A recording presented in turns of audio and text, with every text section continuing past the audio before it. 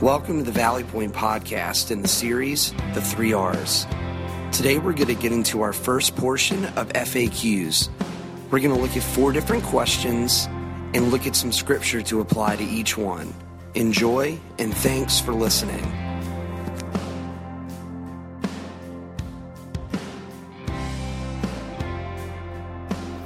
Welcome to the 3 R's. Really good to see you. And one of these Sundays we're going to have normal weather, and we're not going to know what to do with that. So it's great to see you. I'm really thankful that you're here today.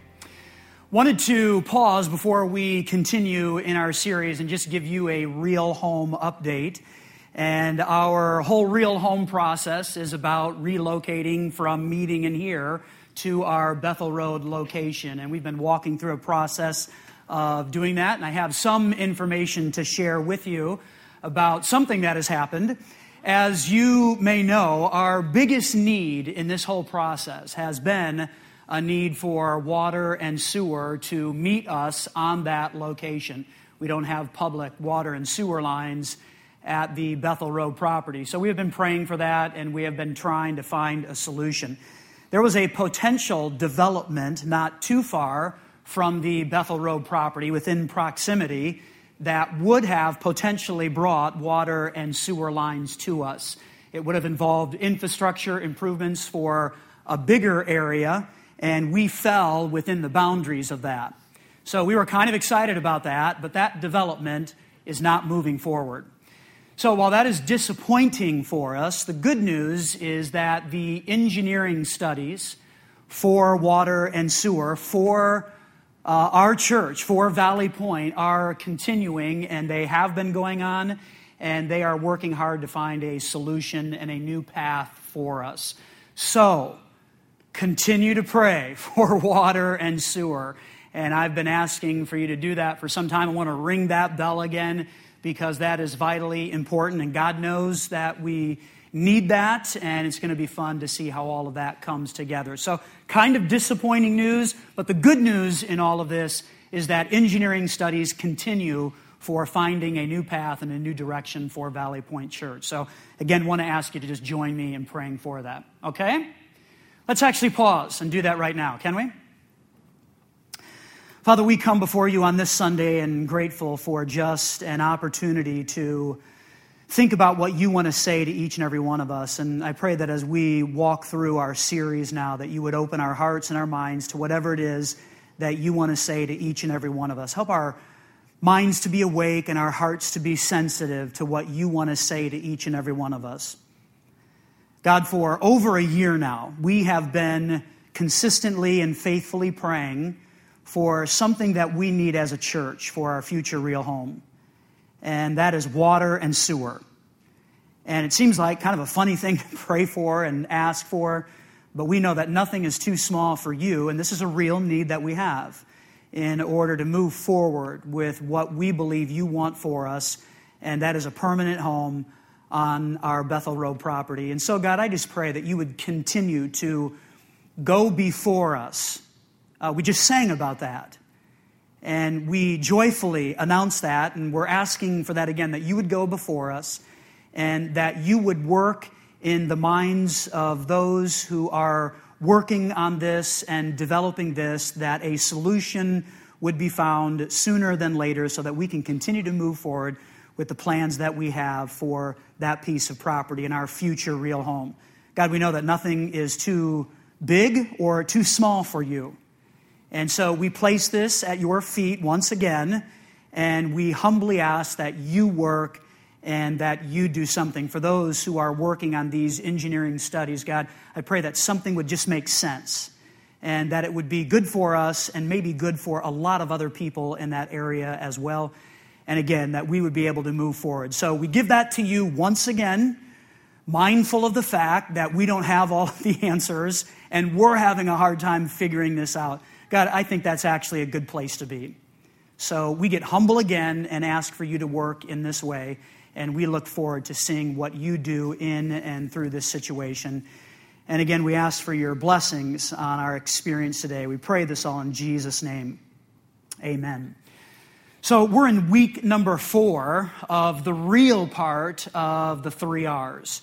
And we're going to have fun over these next couple of weeks because I'm going to do my very best to attempt to answer the frequently asked questions that many of you submitted a couple of weeks ago. And this is always kind of a fun thing that we do. I sit in the hot seat and do my best to answer really some tough questions. And this is just going to be a free-flowing conversation. So I'm glad that you're here and that we get to experience this together. Whenever we roll out FAQs, I always give a couple of disclaimers. So here's disclaimer number one, and that is I won't be answering every question that was submitted. So we had a ton of questions that came in a few weeks ago, and I'm going to answer 4 questions today, and I'm going to answer 4 or 5 tomorrow or next Sunday as well. But I'm not going to be able to answer all of them. But here's what I'm going to do that's different than when we have walked through frequently asked questions before, and that is I'm actually going to take all of the questions that were submitted, and I'm going to type them all out, and I'm going to give a sentence or 2 response to every single question, or maybe even a paragraph or 2, if it kind of requires that. And then I'm going to print that, and we're going to have it at Just For You, and that'll be available either next Sunday or maybe the Sunday after that. You might have to give me a little bit of time to work on this. So I wanted to do that so that if your specific question doesn't get answered from the stage, that you have the opportunity to pick up that sheet and you can read and discover what my response to that might be. So again, that'll be available either next week or the week after. But that's disclaimer number 1. I can't answer every single question. Here's disclaimer number 2, and that is my responses are based on Scripture as much as possible. And the reason I say that is because I believe the Bible has answers and solutions for everything that we experience in life.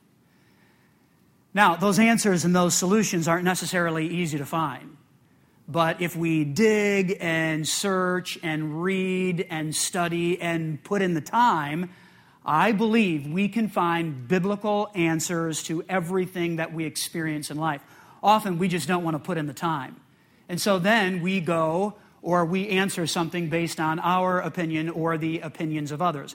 And I think that can be kind of a dangerous thing. So my responses, as much as possible, are going to be based on Scripture. And you're going to hear me read several different pieces of Scripture. We're not going to be in one paragraph today. We're going to bounce around and cover some different things. But my responses will be based on Scripture. I don't think you want to hear my opinion on stuff. I really don't think you want to hear that. So I want to stand on the authority of the Word of God. And as I respond to these different questions, I will attempt to do that and share Scripture with you. So if you're here for the very first time at Valley Point, welcome. Really glad that you're here and hope that today is a meaningful experience for you. You're going to get a taste of what we believe and how we respond to different things, and I think this will be just a meaningful day for you. All right, are we ready for question number 1? This is always an easy one, just to get everybody to relax and to breathe. But this was actually asked, and so again, I'm going to attempt to answer this. Here's the first question. Do you pick out your outfits, or does Tanya, my wife?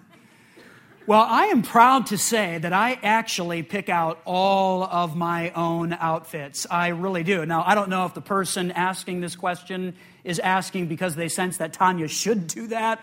I don't know, but I really am proud to say that I pick out all of my own outfits. Now, I want to let you know, in my family, I have a brother who is a little bit younger than I am, and he's kind of the fashion icon in our family. But he's a bit out there and a bit crazy. And just so you know that I will not show up at church this way. My brother, he's a pastor outside of Chicago, but he occasionally could show up as Glenn Hurricane Schwartz. I probably won't do that. If he doesn't do that, he could be a boat captain. If Joshua doesn't do that, he might show up as Johnny Depp. Yeah, and that's my brother Joshua. He's just out there and kind of crazy. With me, here's what you get. A very simple color palette all of the time. Not too crazy, and I do pick out all of my own outfits. Now, here's the Scripture that I attach to that. I told you, my answers are based on Scripture, right? I'm not kidding. So this is like my favorite piece of Scripture. It's Ecclesiastes chapter 9, verse 8. It says, "Wear fine clothes with a splash of cologne." Isn't that great? See, this is why I encourage you to read your Bible, because occasionally you come across these verses that are just kind of crazy and funny. So maybe this should be your life verse, or maybe it'll be mine next year. I'm not sure. But wear fine clothes with a splash of cologne. All right, that's the easy question for today. Everybody feeling good? Take a deep breath. All right, here we go. FAQ number 2. Let's get down to business. Why does it seem that wicked and evil people who don't love God prosper? They lie, cheat, steal, get away with it. I struggle, and God allows it. Well, the short answer to that is that the ungodly have and will benefit from the goodness of God. They just will, and they do. That doesn't always make sense, and we might not be able to understand God in that process, but those who are ungodly and don't care about Him at all or live their lives to please Him will experience from the general goodness of God. The rain falls on the godly and the ungodly. The sun shines on the godly and the ungodly. So we might not be able to understand that, but the ungodly can and will experience the goodness of God. One of the things that we love about God, especially when it's working for us, is that God is patient and kind and loving. Right? We say these things about God, don't we? Oh, God is so patient with me, and He is loving and kind even when I don't deserve it. Well, that is also true for those who are ungodly or don't care about God at all in their lives. They benefit from the patience, the kindness, and the love of God. But I think in responding to this and in thinking about this question, you have to have a long view of life. You have to have eternity in view. Because what they experience in terms of the goodness of God is right here, and it's right now. But there is a limit to that, especially if they don't respond to the forgiveness and the leadership that God offers. If they never trust in Jesus alone, the goodness that they experience from God is short-term. It's in the here and now. So for those of us who have responded to the goodness of God and have embraced the leadership that Jesus offers, we have to have a long view of eternity. And yeah, that doesn't make sense now, but I have trusted in God. My eternal reward is a home in heaven. I have to have this long view of God, even when I look around and it just doesn't make sense. Why does that person prosper? I mean, they're doing all kinds of evil things, and it doesn't seem like anything bad is happening to them. And here, I'm trying to live the way God wants me to live in my imperfect ways, and God doesn't seem to be doing anything good for me. We have to have a long view of life, an eternal view. This question is interesting because there is a writer in Scripture by the name of Asaph. He wrote Psalm 73, and he struggled with this very question, this very observation. I look out and I see people who don't care about God, and they have good things happening to them, and I struggle. And so what I want to do is I actually want to read from Psalm 73, and it's kind of a lengthy section, but I want Scripture to speak for itself. And again, one of the great things about the Bible is we have historical events and historical facts, but we also get the feelings and the observations of people as they walk through different things. And in Psalm 73, we have Asaph, the writer, sharing his feelings with us about this very question. And so let's just read through this. You follow along. Psalm 73, here's verse 2. It says, "But as for me, I almost lost my footing. My feet were actually slipping, and I was almost gone. For I envied the proud when I saw them prosper despite their wickedness. They seem to live such painless lives. Their bodies are so healthy and strong. They don't have troubles like other people. They're not plagued with problems like everyone else. They wear pride like a jeweled necklace and clothe themselves with cruelty. These fat cats have everything their hearts could ever wish for. They scoff and speak only evil. In their pride, they seek to crush others." Verse 16. "So I tried to understand why the wicked prosper, but what a difficult task it is. Then I went into your sanctuary, O God." And that's a very interesting statement because the psalmist here begins to find clarity where? In the sanctuary. in church. Church is kind of a big deal, and I don't say that just because I'm the pastor, but it's here in environments where we get the chance to step into God's sanctuary. And he says, I finally understood the destiny of the wicked, yet I still belong to you. You hold my right hand. You guide me with your counsel, leading me to a glorious destiny. Whom have I in heaven but you? I desire you more than anything on earth. My health may fail, and my spirit may grow weak, but God remains the strength of my heart. He is mine forever. Those are really powerful words right there. Verse 28. But as for me, how good it is to be near God. I have made the sovereign Lord my shelter, and I will tell everyone about the wonderful things that you do. So I think there are two steps that we can take when we're sensing and when we're questioning, why do evil people succeed? And here I'm trying to honor God and I struggle. Two steps. Number one, be near God. Step into his sanctuary. Be at church and be around other people who can encourage that in your life. Be near God. And here at Valley Point, we work really hard to create environments where we can experience the goodness of God. So be near God. And then secondly, talk about God. That's what we find in Psalm 73. He's actually telling other people about the goodness of God in his life. And when we are doubting that and when we question that, I think one of the best things we can do is in that moment of doubt and frailty, actually talk to other people about what God has done for us. That's sharing our story in a verbal way. And even if we sense we don't have anything good to say about God, if we have trusted in him alone to save us, if he has justified us, if he has declared us righteous, even though we don't deserve it and we can never pay for that, we could never earn that, well, that is an amazing thing to share about the goodness of God on my behalf, even when it doesn't feel that good.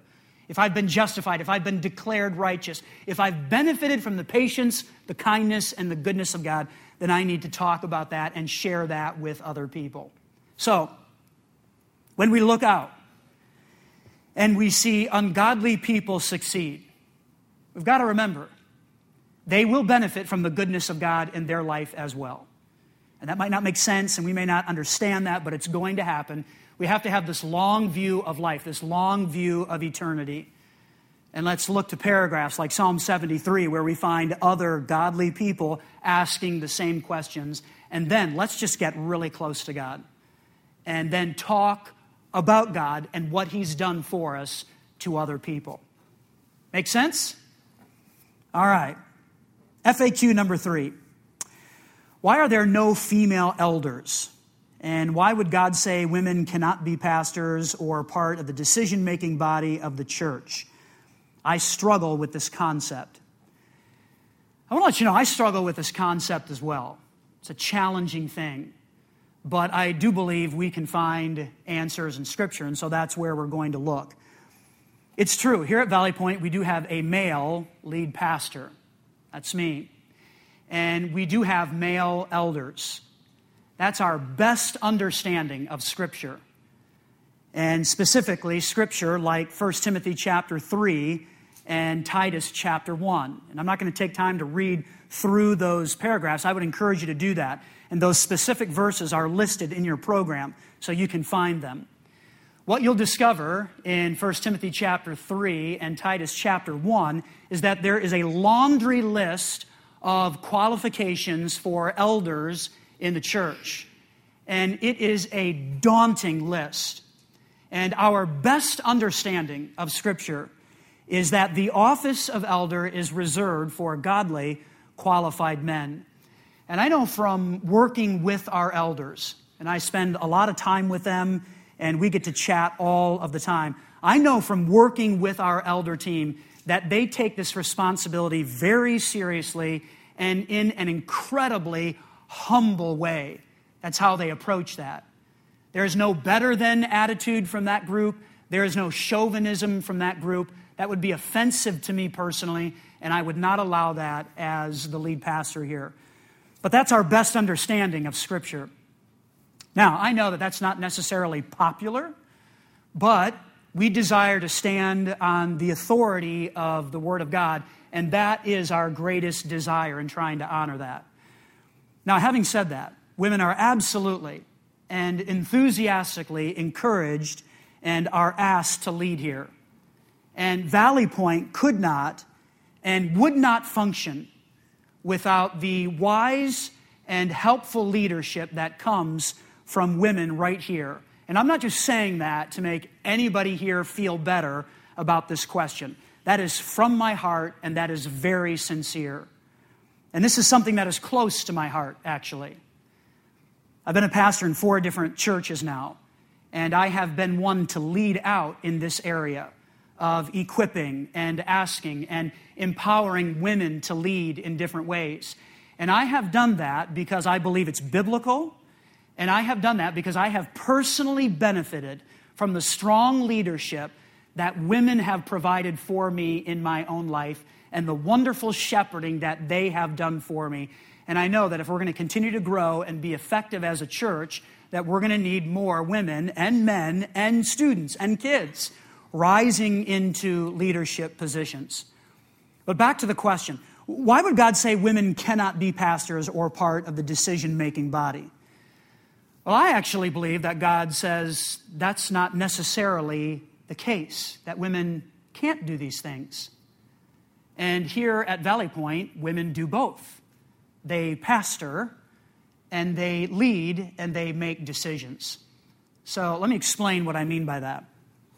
The word pastor in the Greek is the word poimen. And the word poimen actually means to shepherd. And that's where we get the concept of what a pastor does. It is an individual who shepherds the lives of other people. Another word that is closely connected to poimen is a word that means to feed the flock. And so the picture you get of an individual who is a pastor is that it is an individual who shepherds, and there's all kinds of imagery in Scripture about what a shepherd is and what a shepherd does. And so you've got this picture of a pastor and one who fulfills this responsibility as one who shepherds, as one who feeds the flock. That's what a pastor is. That's the idea of poimen, to shepherd, to feed the flock. And sometimes that pastoring, that shepherding, that feeding of the flock occurs in formal settings like this, where individuals like myself stand up and open up the Word of God and say, all right, I want to feed the flock with this information. That also happens in formal settings like this, where we have an individual like our guest speaker, Bethany Cook, who has been here a couple of different times, and she preaches and she teaches. She shepherds, she feeds the flock. My wife, Tanya, has also done that at times. And when she opens up the Word of God, she shepherds, she feeds the flock, she pastors. That's the idea of the word poimen. Now that happens here in formal settings. It also happens in other group settings. Within our children's ministry and within our student ministry, we have women who pastor, who shepherd, who feed the flock. And we place a high priority on our children's ministry and on our student ministry. These aren't just babysitting hours. We really believe this is essential for our kids, that they understand from the youngest age possible that there is a Creator and a God who has a specific purpose for their lives. And we want great people shepherding and pastoring and feeding the flock that we would call our children and our students as well. And women fill that role, and they do a tremendous job. In terms of decision making, men don't make all of the decisions around here. They just don't. I don't make all of the decisions around here. We're just way too big for that anymore. And we have qualified, godly women who fill key roles, and they make decisions that impact hundreds of people within our church and thousands of people outside of our church. Just practically speaking, our assimilation system is completely led by a woman. Her name is Jean White. And Jean does a fantastic job of making sure that our assimilation system is what it should be. And our assimilation system here at Valley Point is very important to us. Jean actually led a staff training meeting about 2 months ago where she shared with our staff that the experts will tell us that a person coming to a church, if they're checking it out, trying to figure out if this is where they want to be at home, if this is where they want to unpack their bags, they normally make that decision about a second visit or a third or a fourth visit within their first 10 or 15 minutes within the building. And that was really telling information for us, because before anybody really hears a note of music, or before anybody hears anything from me or whoever may be teaching, they have most likely already made the decision about whether they're coming back based on how they have been greeted, treated, and seated. Our assimilation process is vitally important to our growth as a church. And again, that's led by Jean White, and she makes decisions there that impacts hundreds of people within our church and certainly people outside of our church. And that's a big deal to us because we want to open the doors and we want to welcome everybody. We really want to do that. And the flavor of that is really on her. And she does a wonderful job with that, and I want to thank her publicly for her leadership in that area. Our local outreach system is led by 2 women, Nancy Gifford and Rachel Teal. We just had a love day yesterday where we choose different organizations within the communities around us, and we send people and we go serve and love for a couple of hours. We had a great time yesterday at 2 different places in Chester, at a homeless shelter here in Wawa, and then other people were just delivering bags of goodness to put a smile on the face of people. Rachel and Nancy are the ones who assimilate and figure out what we're supposed to be doing on those days. And they also choose what and who we're collecting for. So whenever we have one of our collection Sundays and we bring in food or shoes or whatever it is that we might be collecting, they're the ones who decide that.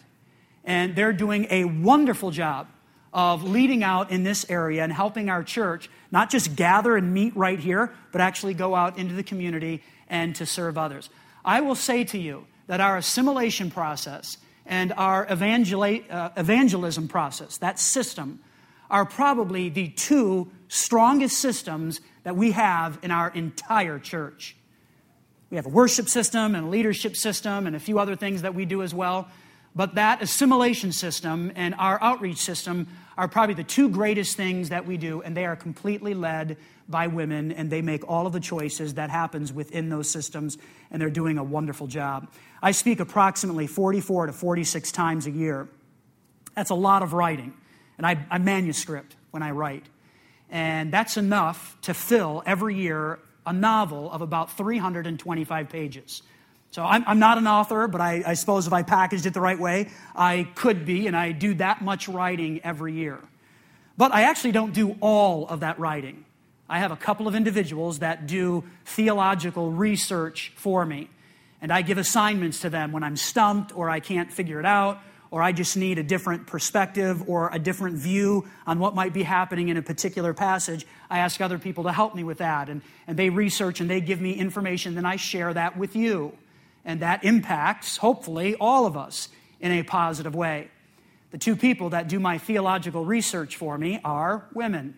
My wife, Tanya Kohler, who has a theological background. I often tell people we have the same degree, but she got better grades than I did. So she's actually more qualified for this from an academic standpoint than I am. And I really depend on her expertise and her theological mind to help me walk through different paragraphs of Scripture, and she does a great job with that. The other person who helps me write is Sherry Kelly, and she loves to research, and she has a great theological mind, and I depend on her research. If you were here last week, you probably heard me talk about Pan. You remember Pan? Kind of half goat, half man, floating around with a flute, doing vindictive, mischievous things, right? Some of you probably thought I was really a smart guy, and I came up with all that. Not the case. That was research given to me by Sherry Kelly, and she put all of that together, and it added great texture to Matthew chapter 16 as we talked about Jesus in Caesarea Philippi, standing on the rock of an awful place where people gave their devotion and their love to Pan. And who is Pan? And what did he represent?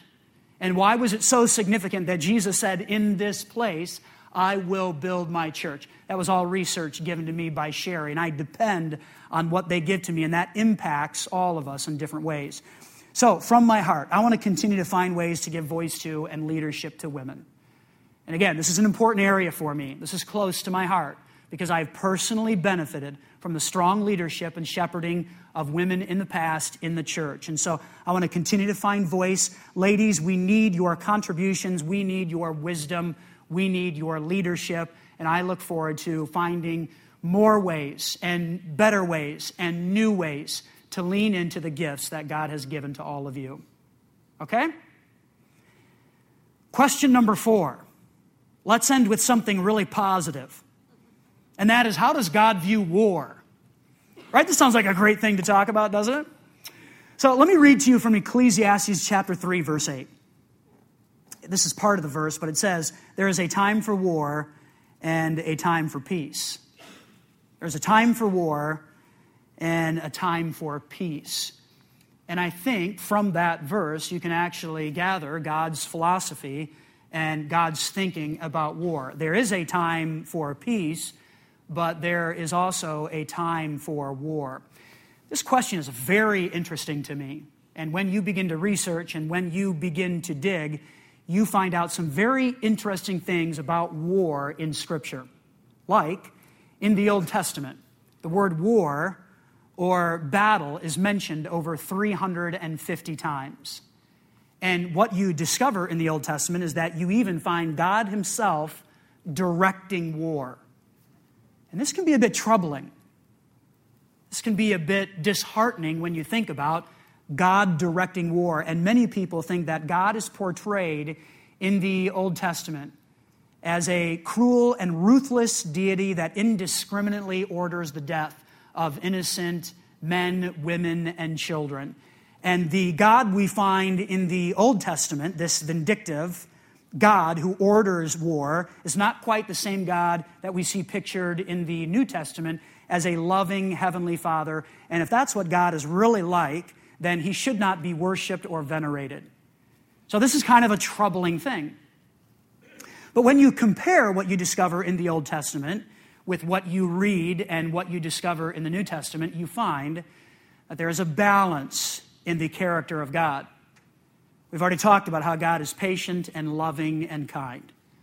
And there is verse after verse, book after book, story after story that talks about the patience that God has with all of us, those who love him and those who even hate him. God is patient and loving and kind.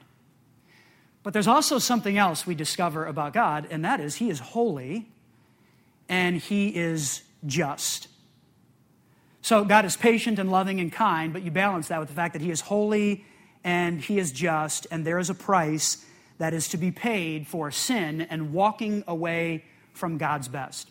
So with that balance in mind, a God who is patient and loving and kind with a God who is holy and just, I want to share 2 principles that I think we can apply to war. Number 1, we don't have to like war or even desire it, because it really is a terrible thing. And however you feel about war, and different people feel different ways about that, however you feel about war, I think we can all agree it really is a terrible thing. And so we don't have to like it or even desire it. I don't think that's the story here.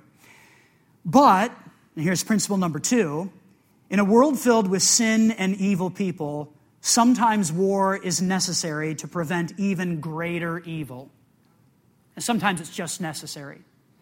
And in a fallen world, which is what we live in, post Adam and Eve and their choice to sin against God, we live in a fallen world. It is not getting better. It is not improving. We live in a fallen world, and sometimes war is inevitable. And this is actually what we find in Luke chapter 21. These are the words of Jesus. He's speaking here.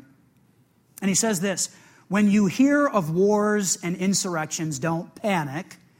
Yes, these things must take place first, but the end won't follow immediately." Then he added, "Nation will go to war against nation and kingdom against kingdom." And boy, we're seeing that happen, aren't we? Like what Jesus said in Luke chapter 21 is actually happening, and you can talk about this and point to it all day long. Kingdom going to war against kingdom, and nation going to war against nation. And this just emphasizes that in a fallen, sinful world, which is what we live in, war will happen, and war is inevitable.